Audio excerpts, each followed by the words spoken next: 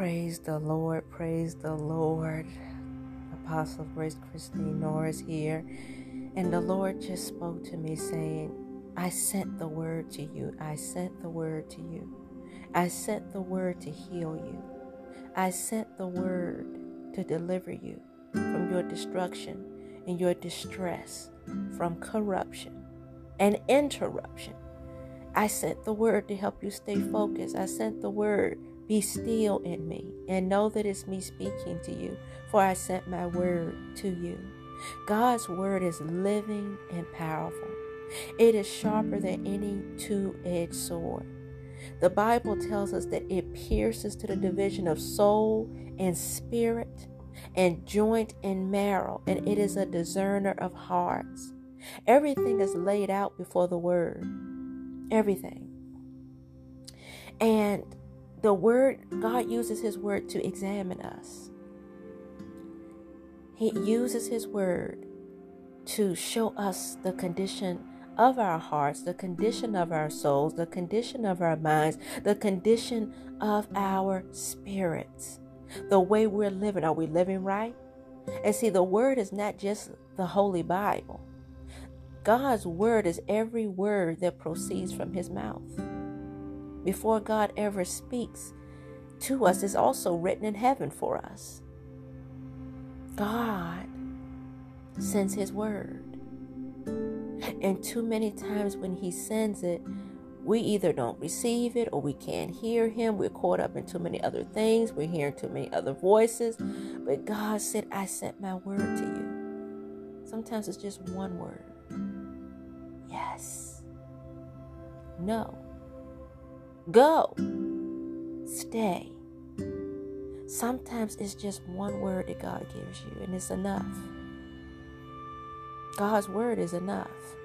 His words instruct us. His words teach us.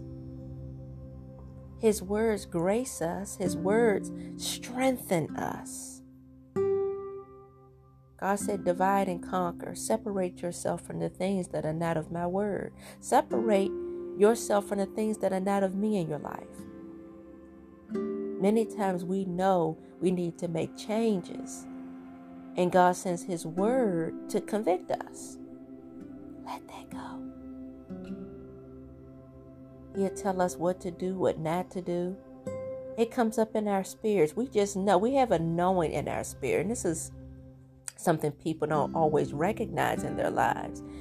Did you know that you already know what to do? As a matter of fact, the Lord told me for the month of November that this was K-N-O-W November, that you will know what to do in November.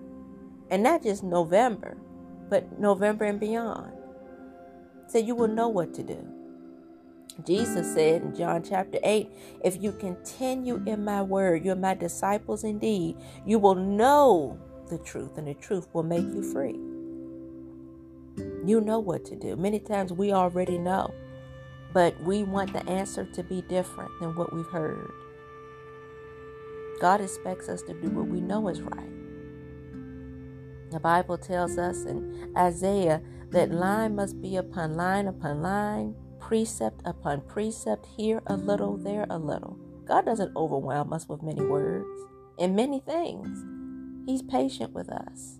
He knows we're human. He knows we have a flesh. He knows we have struggles. He knows we have trials. And God said, I want to work with you. I don't work against you. I'll work with you. But you have to submit your will to mine, or you will be blind. And what are we blind by? We're blinded by circumstances. All we see are the issues, the problems, our circumstances, things beyond our control. We have to learn how to trust in Jesus. Learn how to trust in God. That takes practice. It takes being renewed in our minds, and that takes time. Every single act of obedience leads you closer to God. God has already made a way for you and I, but we have to take the way. And doing the little things we know to do. Read that scripture a day. Pray when you first wake up in the morning. Pray before you go to bed. Ask God to help you. Ask Him to lead and guide you. Ask Him to forgive you of your sin. Ask Him to help you recognize the things you need to do and what you don't need to do. God will show you, but you have to want it. See, so many pray half-hearted prayers. They say one thing, but then they do another. Their actions don't line up with what they've been praying for. Well, see, God wants to teach you. He wants to inhabit every part of you. God said, I sent my word to you. You know what to do. Whatever it is you've been struggling with, God said, you don't have to struggle any longer. I want to make you stronger, but you have to submit to me. So you submit to God, resist the devil, and he will flee from you. That's right, the devil has to flee from you. The devil comes with temptations.